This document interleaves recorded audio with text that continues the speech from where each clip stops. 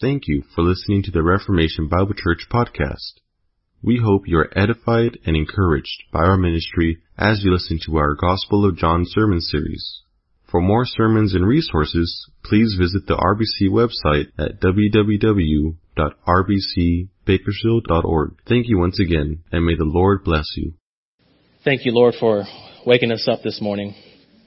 Thank you, Father, for giving us another day to honor and glorify you, to enjoy your creation, the common grace that you give to everyone, all flesh. But Lord, we are also thankful for that specific grace that you have given to us, that particular grace that you have given to your people. Thank you for your Son, Jesus Christ, who came to this world, who humbled himself and he died on the cross. He rose from the dead. He ascended to heaven. He sent his Holy Spirit into our lives to change us, to conform us. Lord, I'm so thankful for the workings of the Trinity, the things that they have done to bring us home. Now, Lord, may this sermon glorify you. That's all I ask, Lord. We want to see you more clearly. We want to see you on high. So may this time be glorifying to you. In Christ's name I pray, amen. All right. The 18th president of the United States, and Ray, you might know who this is, Ulysses S. Grant, laid sick in his bed, slowly dying of cancer. So one afternoon, his old friend Howard, who had a well-known reputation for being a religious man, came to pay the ex-president a visit. While the two old friends were reminiscing about old times, Grant suddenly stopped his friend mid-sentence and asked, "Howard, tell me everything you know about prayer." Now, what is prayer? What does it mean to pray? The English Puritan Thomas Watson said, "A godly man cannot live without prayer. A man cannot live unless he takes his breath, nor can the soul unless it breathes forth its desires to God." Many have defined prayer as an earnest request or wish. Some view prayer as an address or petition to God in word or thought. Growing up, I used to view prayer as magical wishes that were dependent on how I acted. Let me give you, for example, the night before my report card came out, I prayed to God, who I viewed as a genie. I would tell him that if I got good grades, then I promised that I would do something for him. You do something for me, I'll do something for you. And in that age, I would be a better son, I'll be a better brother. I promised I would clean my room, I would eat all my vegetables. Then the next day I would proceed to be on my best behavior, thinking that God will grant my wish if I behave a certain way. That's how many of us probably view prayer, or used to view prayer. The famous reformer John Calvin gives a great definition of prayer as he says, prayer is God's gifts, God's benefits. Prayer is how God's benefits reach us. Prayer is how God's benefits reach us. And in prayer, Calvin would say, we enter into the throne room of God to have familiar conversation. That's a great definition of prayer. In prayer, we come to God as a child, humble and meek, but we also come bold and unashamed. Prayer is where pride is abandoned, where hope is lifted, where pride is thrown out the window and supplication is made. Prayer is a place of our admitting our need to God as we make requests and petitions. So friends, how would you define prayer? Would any of those definitions be your definition of prayer? Another question, do you even pray? And if you pray, what do you pray about? Are you the type of person who genuinely only prays when you find yourself in a jam? Lord, please let this police officer let me off with a warning, and I promise I'll never speed again. Or are you the type of person who prays about everything? Lord, help me find a parking place close to the entrance. All sorts of people pray about all sorts of things, and you don't necessarily have to be religious to do it. For example, remember the bumper stickers? Pray for America. All those people weren't Christians, I'm sure. But we as Christians are very familiar with prayer. Very, very familiar. The Bible itself commands prayer, and we see examples of prayers all throughout the Bible. In the Old Testament, Abraham prayed for his son Ishmael, Abimelech, and for God to spare Sodom. Jacob prayed for God to protect him from Esau. Moses prayed that God would spare religious Israel. David offered a prayer for thanksgiving for God's promised blessings to him and his house. And he also pleaded with God to spare his son Bathsheba, the son Bathsheba gave birth to after their adulterous affair. Solomon prayed for God's blessings on Israel and for wisdom for himself. During the exile, Ezekiel cried out to God to have mercy on his people, as did Daniel. After the ascension, Jesus' followers returned to Jerusalem, where they devoted themselves to prayer, as it says in Acts 6:4. From his conversion to the end of his life, the Apostle Paul's ministry was marked by continual prayer. But our supreme example of prayer comes from none other than our Lord Jesus Christ. Curtis Mitchell writes, beyond a doubt, the greatest examples of correct practice prayer were those demonstrated by Jesus Christ. So distinct was his prayer life that by simply observing it, our Lord's disciples were motivated to request instruction on the subject. As they said, Lord, teach us how to pray. From the beginning to the end of his life, his earthly ministry was marked by frequent times of prayer. He prayed at his baptism. He prayed before his first preaching tour. Before choosing the 12 disciples. Before Peter's confession of him as Christ. Before the giving of the Lord's Supper. Before the raising of Lazarus from the dead. But all of those prayers are very short. Or the verse simply just says, Jesus prayed. Or they might only give us maybe 2 or 3 verses of what Jesus actually said. In the Bible, we don't have many examples of what Jesus actually was saying in his prayers. Until we get to John chapter 17. Because you see in John 17, we don't just have a few verses of Jesus praying. We have a whole chapter recorded for us of what Jesus actually was saying in his prayers. It's not just Jesus prayed, but it's a whole chapter of what Jesus was saying to the Father. Now we understand that all Scripture is breathed by God. But out of all the chapters in the Bible, there are a few chapters that are more revered than others by theologians and people alike. And John 17 is one of those revered chapters. It is often called the Holy of Holies in all of Scripture. Jesus' high priestly prayer. Some consider John 17 the Mount Everest of all of Scripture. When the great reformer John Knox lay sick in his deathbed, he told his wife to open up the Scriptures and read to him over and over and over John 17. Luther's right-hand man, Philip Melanchthon, said this, there is no voice which has ever been heard, neither in heaven or on earth, more exalted, more holy, more fruitful, more sublime than the prayer offered up by the Son of God himself. Dietrich Bonhoeffer called John 17 a thunderbolt fallen from the sky. Its words are plain yet majestic, simple yet mysterious. One read of John 17 and the reader is instantly plunged into the wonders and the unfathomable depths of the inter-Trinitarian communication between the Father and the Son. The whole story of redemptive history is seen in John chapter 17. The covenant of redemption established and the choosing of the elect before the foundation of the world. The accomplishing work of Christ through the active and passive obedience.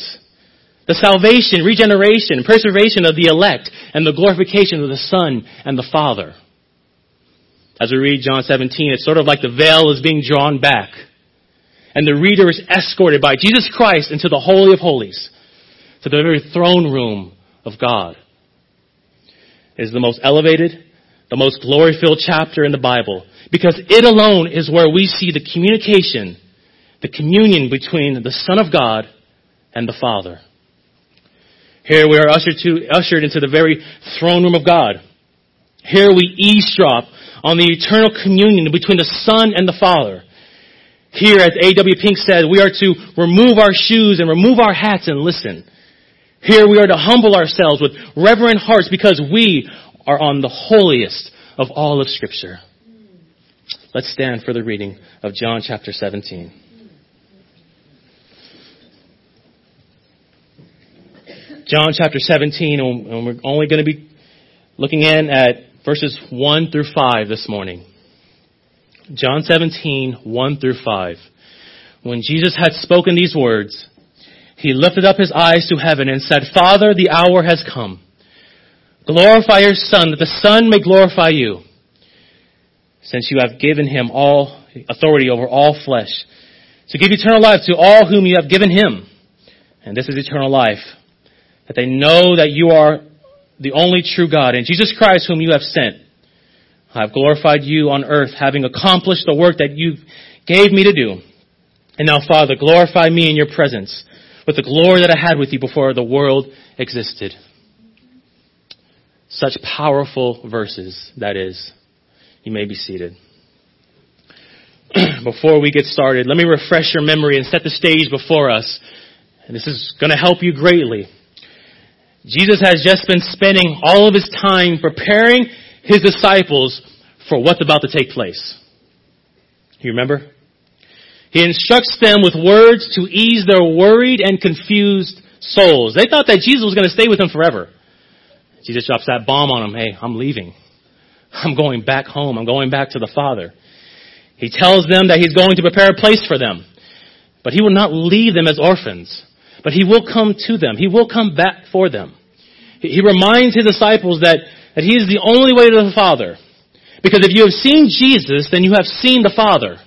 It's sort of like, guys, what you are doing, following me, it's a good thing. Your following me will not be in vain. He promises them another helper. One who will come alongside of them to comfort them. Who will be their advocate. Who will bear witness to Jesus Christ. And who will lead them in all truth. The Holy Spirit. He gives the disciples a new commandment. And that is they are to love one another just as Christ has loved them. He tells them that the world will hate them on the account of his name. And he tells them one last time that he indeed is leaving. But their sorrow will soon turn into joy.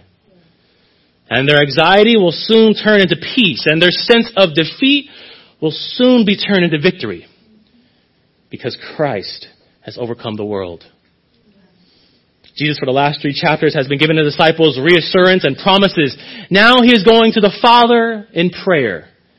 And he asks that the Father would fulfill all the promises he has made. That the Father would bring to fulfillment all his work that he has done here on earth. This morning I have 3 points I would like for you to consider. Number 1, the glory of the Son and the Father in the cross.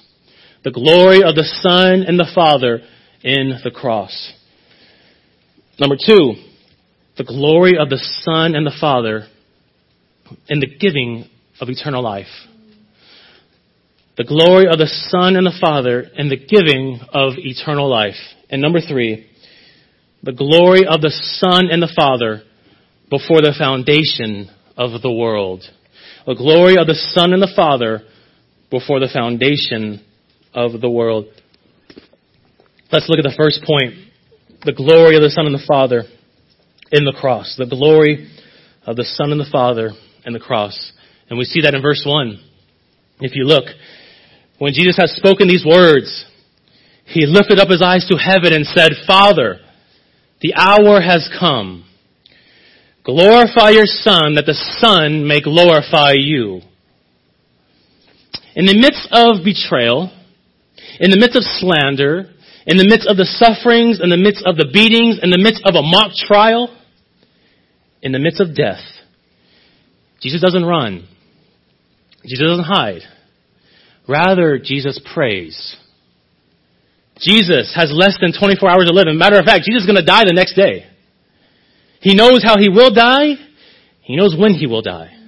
As the shadow of the cross quickly became and is becoming more and more of a reality to Jesus, Jesus prays to the first member of the Godhead. God the Father, we first see the posture in which Jesus prays. He lifts up his eyes to heaven. That is amazing. Now, there's all sorts of ways Jesus could have prayed. He could have went down on his knees. He could have laid down. He could have sat down. He could have walked while he prayed. But rather, he chose to stand. And like many of us, when we pray, who bow our head and close our eyes, he lifts up his eyes to the heavens. And he says, Father. Now, please note, Jesus didn't go off to the side and pray like he does occasionally. He didn't go across the river to pray. No, Jesus prayed right there by the disciples. How do we know that? Because John writes as if he was standing right there. This was an open air prayer. Jesus had just finished giving the disciples promise after promise that he, in one sense, was preaching to them with words so comforting, words so soothing. But he's also separating himself from them. He is, for now, letting go of their hand.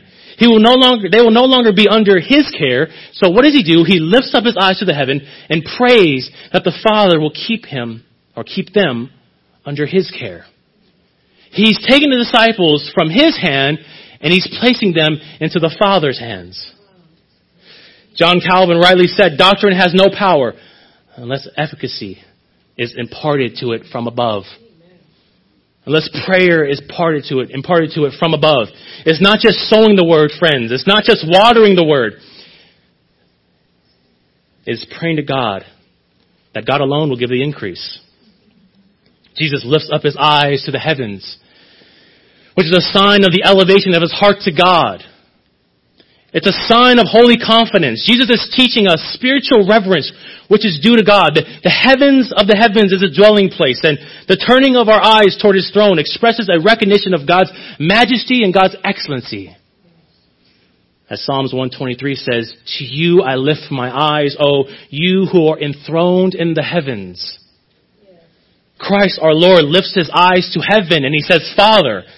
This word Father is found 600 times in this chapter. The mediator, the eternal Son of God, here addresses God as Father. The word Father is a term of endearment used by a child for his parent. It marks a close familiarity between Jesus and the Father. It expresses the unique intimacy that the eternal Son of God had always enjoyed with the first person of the Trinity. It's a term of affection. It expressed love, confidence, and trust. You know this when you were a child. When you would tell your daddy, Father, you would tell him that because he is your dad. That you trusted him. That you placed all your faith in him. He acknowledges his submission and dependence on the Father while simultaneously claiming his equality with God as his son. There's a twofold thing going on here. He's making himself equal with the Father by claiming to be the Son of God. But he's also demonstrating his distinctiveness from the Father. Jesus is equal with the Father in essence and deity, yet he is distinct from the Father. He is not just a mere mode or manifestation of the Father. He is a distinct person within the Godhead. Because Jesus was not praying to himself. Jesus calling God Father is nothing new in the Gospels. But throughout the Gospels, he constantly and continuously is referring to God as his Father. So he lifts up his eyes to the heavens and says, Father. And look what he says in the next verse. The hour has come. He lifts up his eyes to the heaven. He says, Father, the hour has come. Last Sunday, Pastor explained what that term hour meant. But let's go a little bit deeper. All throughout the book of John, we have been hearing of this word hour. This phrase hour. This term hour. Going back to the second chapter of John, Jesus constantly is telling people, my hour is not come. The hour is not at hand. The hour is not here yet. But in the 12th chapter of John, which is the beginning of his Passion Week, he started to say, the hour has come. And now, he is just a few hours from his hour, from the cross. The hour has come. And we saw last week, Jesus says to the disciples, behold, the hour is coming. Indeed, it has come. Friends, why is this hour so important? What is the significance of this hour? Because friends, it's an hour that would be stamped in history forever. Yes. Songs will be written about this hour. Sermons will be preached about this hour. Movies will be filmed about this hour. Debates will be had over this hour. Conversations will take place over this hour. It's an hour when the Lord of glory was to be made sin for his people. It's an hour when Jesus would drink the cup of wrath prepared before him by God. It's an hour when the man of sorrows, the suffering servant, will be pierced for our transgressions and crushed for our iniquities. It's an hour when the sun refused to shine and the earth shook. It's an hour when all the Old Testament saints look forward to. It's the hour that Abraham, David, and Moses were promised that a pure sacrifice would come and wash the sins of his people. It's an hour when all prophecies, types, symbols, and shadows were pointing to. Friends, the hour has come when he who knew no sin will be made sin for us that we might become the righteousness of God in him. It's an hour when Genesis 3:15 will be fulfilled.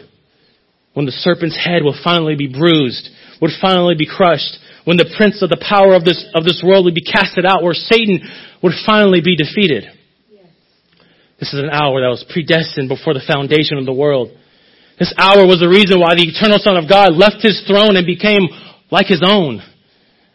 Friends, it's an hour when Jesus would cancel our certificate of death, when Jesus would free us from the slave market of sin, where Jesus would take our sin and he would nail it to a Roman cross.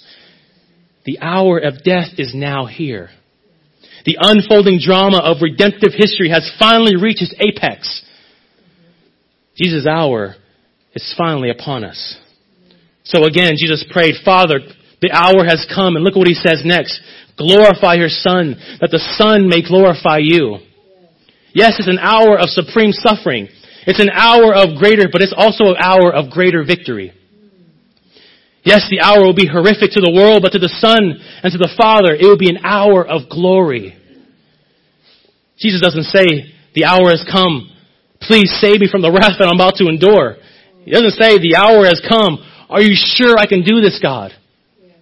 Jesus looked beyond the pain. He looked beyond the sufferings. He looked beyond the nails. He looked beyond the thorns. And he looked at what the purpose of the cross was. God's glory manifested in a supreme way through the death of Jesus Christ. Friends, the glory of God is what life is all about. The glory of God and his attributes is the grand end of all creation. In his sufferings, God receives glory. In joy, God receives glory. And Jesus lived every second of his life seeking the glory of God, savoring the glory of God. And note, in the midst of his greatest torment, the greatest torment that one man will ever have to go through, Jesus prays that God will glorify him so that God will receive glory. And what we see in the death of Jesus Christ is God's glory on full display. It's where the attributes of God are all seen in its full context. All together, culminating in the glory of God, bursting through as lights of beams, or beams of lights. On the cross, we see the love of God. As God loved a sinful humanity in this way, that he would send his only Son to be their substitute, to live a life that they couldn't live and die the death that they deserved and rise from the dead, completing their justification. On the cross, we see the righteousness of God on display, because God will not let sin pass by. God will deal with it. On the cross, we see the holiness of God on display. For God's eyes are too pure to look upon sin, as we read that great mystery of the Father not looking upon the Son. On the cross, we see the grace and mercy of God on display. For God is gracious and merciful to a rebellious people who hate him, who are separated from him, who are in enmity with him. God sends his Son to die on a cross where sinful man and holy God will be reconciled back together. And on the cross, we see the wrath of God on display as God pours all of his vengeance and hatred on the Son who knew no sin. The only begotten Son, Jesus Christ. The cross, ladies and gentlemen, was much more than an innocent man dying by the hands of Roman guards. The cross was much more than Jesus dying for you. The cross was God's glory on full display. We often don't see glory in death. But here Jesus asked the Father to glorify him through and in his death. What was usually viewed as the most horrific torture ever invented, being nailed on a cross. Jesus viewed the cross as God's infinite glory on full display. What seemed to be the worst possible outcome for Jesus was in reality his ultimate victory. Friends, by looking at the cross from the standpoint of God's glory, the Lord saw triumph while everyone in the world saw nothing but tragedy. And friends, let that be a lesson for us as well. We always should look at everything through the lens of God's glory. From testings, hardships, and trials to joy, happiness, and peace. Pastor told us a few weeks ago not to focus on how bad the circumstances are, but rather look at the bigger picture. Look at what God is going to do in those circumstances, in those difficult circumstances, in you. Yes. But let's take that one step further, and let me add, God will once again show himself off in those circumstances. Yes. Look how God once again is going to show who he is. Look how God once again is going to show how gracious and how merciful he is, how wise and how loving he is. That even in those difficult times, he kept you. He had mercy on you. He had grace on you. He loved you. And all those things were necessary to conform you to the image of his Son. We must always ask ourselves, how will God receive glory out of this? Always. Our Lord here saw the bigger picture. He's asking the Father to glorify him through pain and through the sufferings. For the joy that was set before him, he endured the cross. Hebrews 12:2. Jesus looked at the purpose of the cross and saw what the end goal was, and that was his glorification. But through his glorification, the Father would be glorified also. That's what he prays. Father, glorify your Son, that the Son may glorify you. One theologian said, these words prove the Son is equal to the Father as touching his Godhead. But what creature could stand before his Creator and said, Father, or glorify me that I may glorify you? Yes. Yes. None of us. None of us can say that. Friends, when you view the cross, don't just view it as your sins being paid for, which is true, but view it the way Jesus did. Don't just view the cross as if it's all about you. View the cross as the Son of the living God being glorified in redeeming a people who are slaves to sin. View the cross as God's attributes, all being seen through the death of Jesus Christ. View the cross as God's glory being on full display as the Son of God paid a debt that we owed. It's all about God's glory. Amen. From beginning to end. Yes. The cross was glory hour. Yes. That's how Jesus viewed it. Yes. And that's what Jesus was praying. Father, glorify the Son, that the Son may glorify you. Let's look at the second point. The glory of the Son and the Father in the giving of eternal life. The glory of the Son and the Father in the giving of eternal life. Verse 2 and 3. Since you have given him authority over all flesh, to give eternal life to all whom you have given him. And this is eternal life, that they will know that you, the only true God, and Jesus Christ whom you have sent.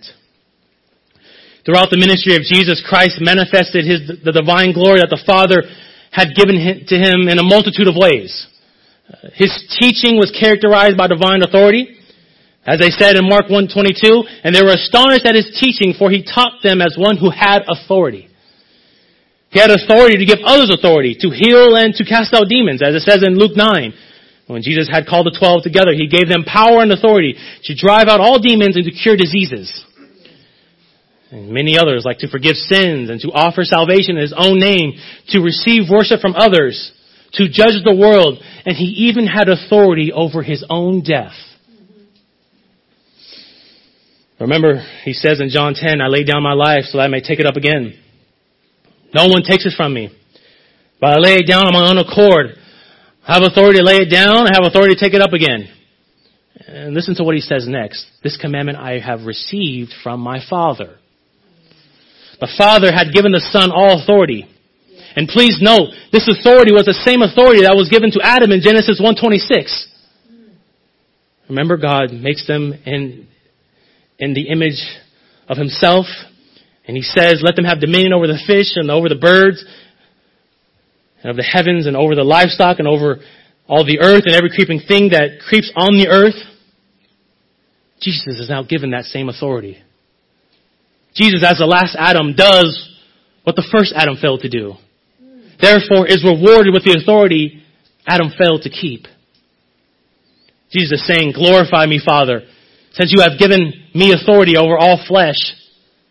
And friends, we live in a day and age where authority means nothing. When everyone is an authority. Everyone is a boss. But this is a universal authority. All flesh is exactly what it means. All mankind. Whether you're a believer or unbeliever, we are all under the authority of Jesus Christ. And one day every knee will bow to His authority and every tongue will confess to His authority, either under judgment in hell or grace in heaven. That's right. Jesus here is anticipating the full authority He would have as a result of the cross. Yes. Not only will Jesus receive glory to the cross, but after as well. Yes. Jesus will rise from the dead and He will ascend to the Father and He will sit at His right hand. And there He will rule with power while putting all things under His feet. His dominion will be an everlasting dominion. And His kingship will never end. He will reign forever. Jesus is given authority over all flesh, but also Jesus says His authority is to give eternal life to all whom you had given Him. What an amazing statement that is. So deep, so rich. Look back at verse 2. Since you have given Him authority over all flesh, to give eternal life to all whom you have given Him. So Jesus goes from having authority over every living thing to having authority to give eternal life to all those whom the Father had given Him. This is the first mention in this prayer of a certain people group. Please note, brothers and sisters, Jesus doesn't say that He's been given authority to give eternal life to everyone in the world. Jesus doesn't say that He's been given authority to give eternal life to every person who has ever lived. Jesus doesn't say that He's been given authority to give eternal life to every single person in the world, whether they have faith in Him or not. The giving of eternal life is not a universal giving.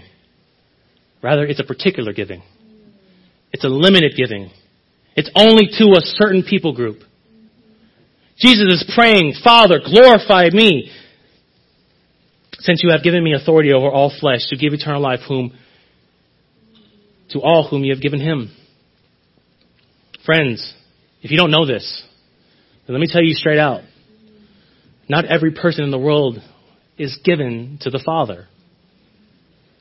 But only the ones whom the Father gave to the Son before the foundation of the world. This is what the Bible teaches. As much as we try to sanctify the language, as much as we try to not get ourselves in trouble, Jesus didn't die for everyone's sins. He only died for the ones whom were given to Him. Let me give you some proof texts.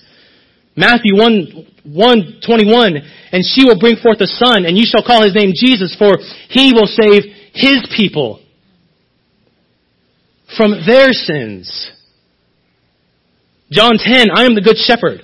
The good shepherd gives his life for the sheep. I am the good shepherd, and I know my sheep. I am known by my own. As the Father knows me, even so I know the Father, and I lay down my life for the sheep, not the world. Not every person in the world, not every person who ever existed, and other sheep I have which are not of this fold, them also I must bring, and they will hear my voice, and there will be one flock and one shepherd. Why doesn't every person in the world believe in Jesus Christ? Well, Jesus gives us our answer. You do not believe because you are not my sheep. As I have said to you, my sheep hear my voice, and I know them, and they follow me, and I give them eternal life, and they shall never perish, neither shall anyone snatch them out of my hand. My Father who has given them to me is greater than all, and no one is able to snatch them out of the Father's hands. Before the foundation of the world, God sovereignly gave the Son a particular people whom will be his love gifts. Whom will glorify him and who will honor him and who will obey him. Friends, do every person in the world honor, glorify, and obey God? Only the people of God do. Jesus comes to live for those particular people. He comes to die for those particular people. He comes to rise for those particular people. And beloved, if this sounds cold to you, if you are here this Lord's Day and you say you believe in the Lord Jesus Christ, you believe in his perfect finished work, you believe that he is God, you believe in Christ and Christ alone, then you are one of those love gifts that the Father gave to the Son before time and space began. If you have opposition to this, then please note that you are one of them. You are one of those whom he foreknew, whom he set his love upon, whom he was very fond of, who you and him shared an intimate relationship with. You are the ones whom he predestined to be conformed to the image of his Son in order that he might be the firstborn among many brethren. You are the ones who were predestined. You are the ones who are also called. You are the ones who are called. You are the ones who were justified. And you are the ones who were justified but also glorified. Romans 8:29-30. You are the ones whom he had blessed with every spiritual blessing in heavenly places. Even as he chose us before the foundation of the world, that we should be holy and blameless before him. If you're a believer this morning, praise the Lord, because in love he predestined you for adoption as sons. Jesus Christ, according to the purpose of his will, to the praise of his glorious grace, in which he has blessed us in the beloved. Ephesians 1. You are the ones who had obtained an inheritance. You are the ones who have been sealed by the Holy Spirit. You are the ones who are no longer slaves to sin, but free in Christ. Friends, if you believe this morning, then you are among the elect. You are part of the called out ones. You are the they and the those and the many and the sheep. Friends, you are part of the bride that Jesus came down from heaven and he sought after. We might roll our eyes at this, and we might give a yawn to this, because you don't understand the depths of the love that Christ had for you before the foundation of the world. And you don't understand that Christ doesn't do this for everyone. Because if he did, then no one would be in hell. Jesus, over 2,000 years ago, was praying for you, believer, here this morning. Praying for you. You are the ones who had obtained every blessing. Jesus' blood was not wasted. And if you say he died for everyone, then his blood was wasted. But every drop of blood that ran down that Roman cross and streamed down Golgotha's hill had a purpose. And that was to save all those whom were given to the Son by the Father from every tribe, from every tongue, from every nation, in order that the Father and the Son will be glorified in giving eternal life to the elect. Non-believer, if you're here this morning, if you have ears to hear and if you have eyes to see and hearts to receive what the Word of God is saying, don't say to yourself, well, God has already chose whom will be saved, so there's no use for me to even trust in Christ. Please don't say that. Please don't leave this building saying that. Non-believer, the basis of the free offer of the gospel is not the doctrine of election or particular atonement. The basis, the free offer of the gospel, the basis of that is Jesus will save all those who call upon his name. That he will save you, he will redeem you, and he will save you to the uttermost. Non-believer, confess your sins. Confess that you are a sinner, that you have broken God's holy law, and believe in the Lord Jesus Christ. And if you do that, you will be these people. Backslider, person who has been dipping back into sin. If you're here this morning, understand that the blood that paid for your sins was not cheap, but it was costly. It cost the eternal Son of God his very own life. Understand that on the cross, Jesus was paying for that very sin that holds you chained up like a slave. Friends, when inmates get out of jail, They don't take regular trips back to prison. And they don't dream about the handcuffs and the shackles. They live like free men and free women. How much more should you live since you have been purchased by the blood of Jesus Christ? I repeat the words of the Apostle Paul in Galatians 5, "For freedom Christ has set us free. Therefore stand firm and do not submit again to a yoke of slavery." Jesus died to free you. Jesus died in order to give you eternal life. And he says that in verse 3, "And this is eternal life, that they know you, the only true God, and Jesus whom you have sent." We often think that Jesus only saved us from an eternity in hell. That's what many of us think. And it's true. He does. And he did. But that's not the way Jesus viewed eternal life. Jesus says eternal life is knowing God. And knowing God is only possible through believing in Jesus Christ. Friends, Jesus is referring to, or when he says eternal life, it's not a quantity of life, not a duration of life. It's a quality of life. It's a different kind of life. It's much more than living forever and ever, but it's the enjoyment of intimate fellowship with God. The fellowship that we never had. It's not only a future possession, it's a present reality. This type of knowledge is not mere head knowledge, because we know that even the demons know God. The type of knowledge that Jesus means is a knowledge that dwells in the heart and influences the life. It's what we believe up here and what people can see out there. It's internally knowing God and loving God, and it's externally showing it. It's a life lived that was similar to our Lord Jesus Christ, who glorified God in all that he did. And that is why Jesus saves us, to glorify God. That is the eternal life Jesus saves us to.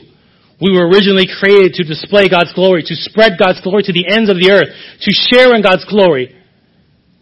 But we failed. God sends his Son to die to give us eternal life. A life that is lived to glorify God.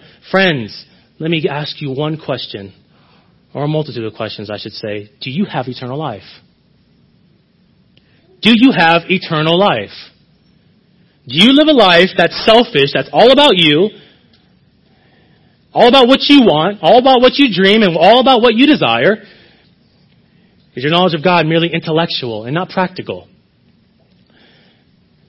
And friends, do you believe in Jesus simply to escape the torture and eternity in hell? Is that why you've come this morning? Friends, none of that is true Christianity. That is not the life Jesus saves us to.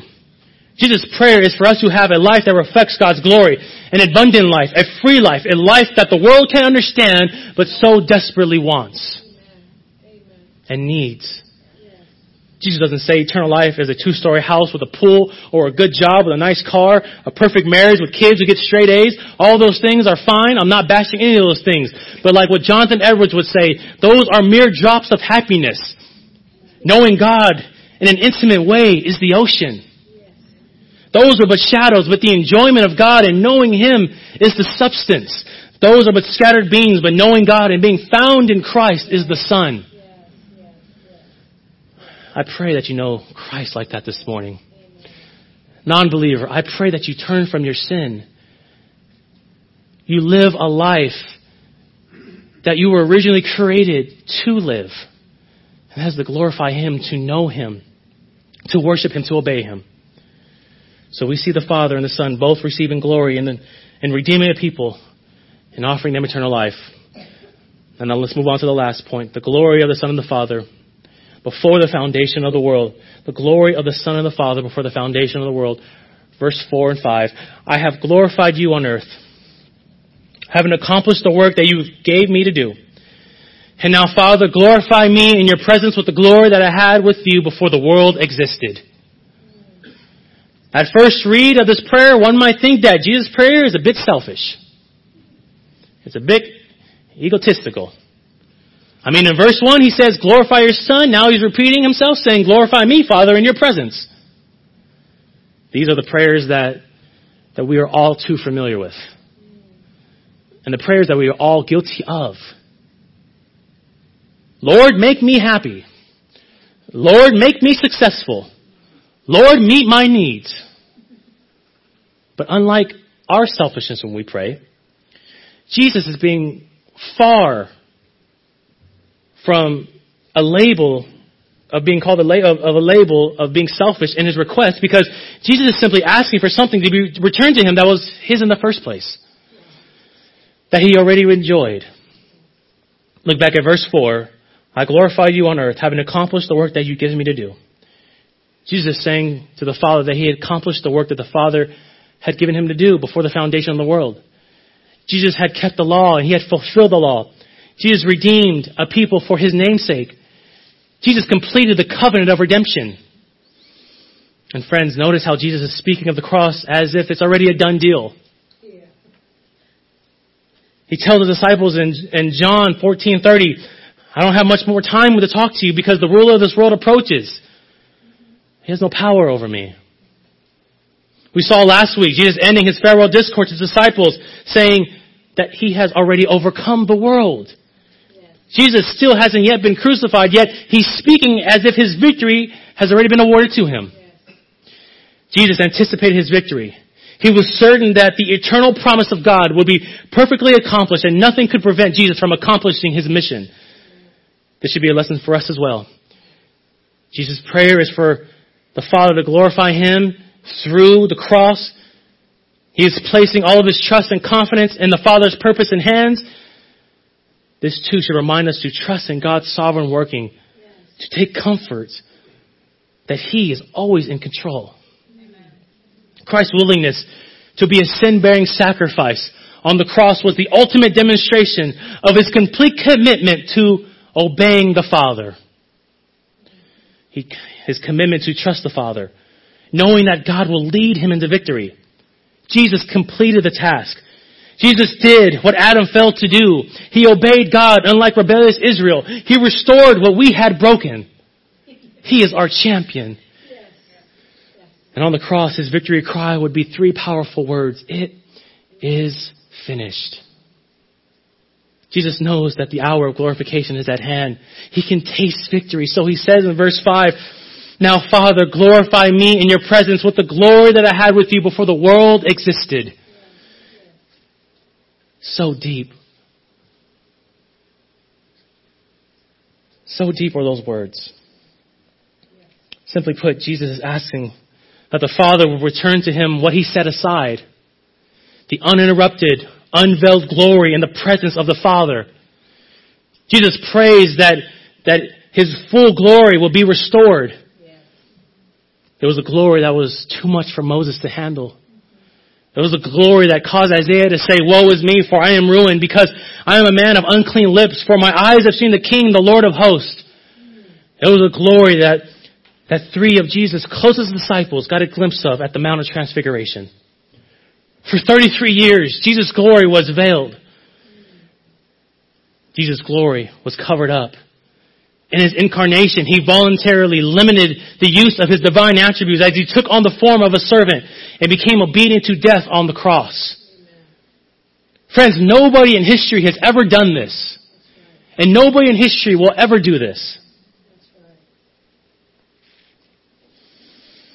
Nobody in history has ever left all of his glory, all of his riches behind to become lesser than what he actually was. Amen. Nobody in history has ever started out so high and ended up so low. Jesus is ready to sit on high again. Jesus is ready to receive back from the Father what he shared with him in the beginning. After an earthly life of submission and humiliation, Jesus was ready to return to full glory that awaited him at his Father's right hand. And friends, please look at me when I say this. There will come a day when we will see him for all that he is. We will not see him in his humiliation. We will not see him the way everyone in the world saw him. He will not be the suffering servant. We will not hide our faces from him. We will not reject him. No, we will see him in all of his majesty, in all of his splendor, in all of his glory. Jesus prays for his glory. And that's how we should always pray, that the Father will receive glory in all that we do. In closing, this is just the start of this beautiful prayer by our Lord. If we could summarize these 5 verses, we could say that Jesus prays for God's glory. He prayed for God's glory to be seen through his death, through his resurrection, and his ascension. He prayed for God's glory to be spread throughout the earth as he prays for all whom the Father had given to him before the foundation of the world. These people are the ones who will be God's people, and he will be their God. And lastly, he prayed for his glory to be rightly returned to him. He prayed that the Father would glorify him in his presence just as the Son had glorified him while he was on earth. Jesus' mission was accomplished. Jesus' mission did not fail. He finished the work that he was assigned to do. Hebrews 1 tells us after he had provided purification for sins, he sat down at the right hand of the majesty in heaven. In the Old Testament, in the temple, there was no seat for the priest to sit down. Why? Because his work was never done. But our high priest, when he finished, when he said it was finished, he said everything was finished.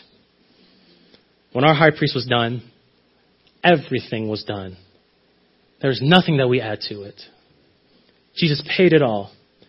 And when it was all accomplished, Jesus took his rightful seat next to the Father. And because of his submission to the Father, God has given him a name that is above every name. Jesus Christ. Let's stand.